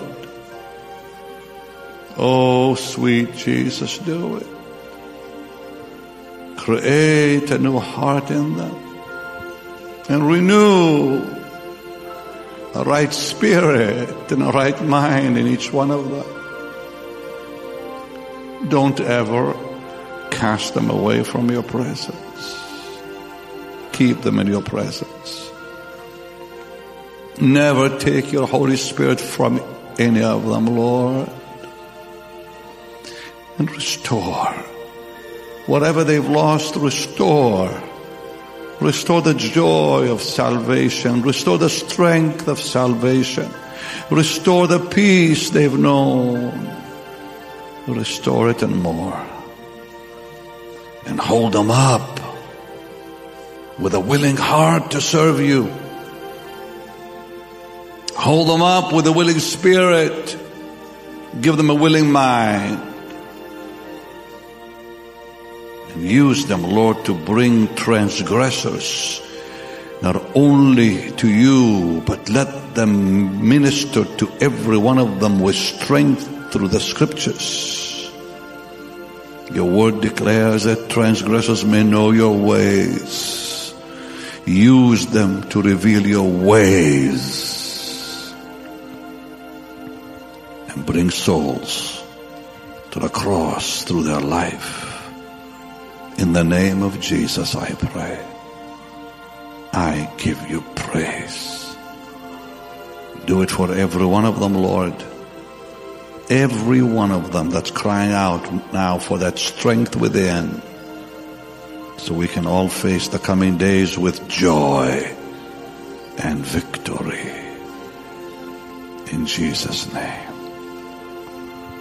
Now all of you lift your hands and bless him in the Holy Ghost. Come on, out loud.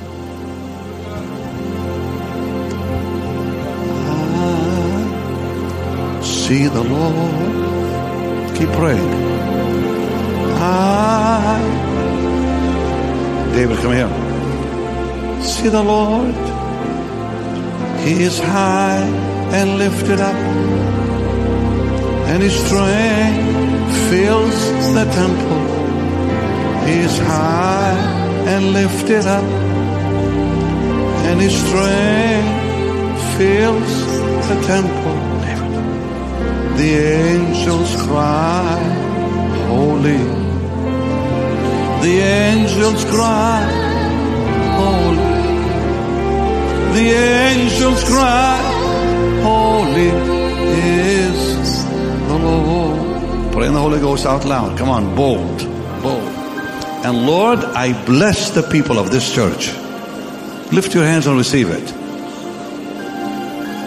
I bless the young people and the people of this church, every one of them.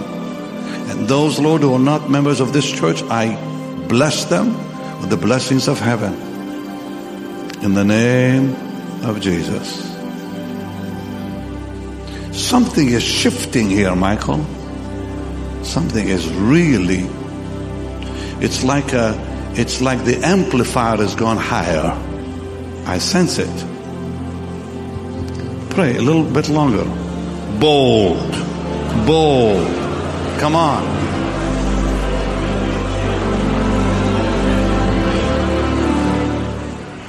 Wasn't it wonderful? Oh, the anointing was so incredible in that service. And here we are back again in the studio where we've been working, and dear Chris has been helping us put some new lights. You want to show him one more time in case they missed it up in the beginning? There he is. Say hello, Chris. Chris is awesome. And what they did, by the way, saints, what they came and built, they built this right here. You see that? So we're going to put some nice things around, and so I'm going to have 2 sets. And thank you for your help. Thank you for helping us get all this. These cameras are the top. And listen, I want to pray with you. And today, of course, like usually I do my half-hour dailies. Today I thought, let's bless the people with that service. Then we can go on working, so then tomorrow I can have it all fixed up.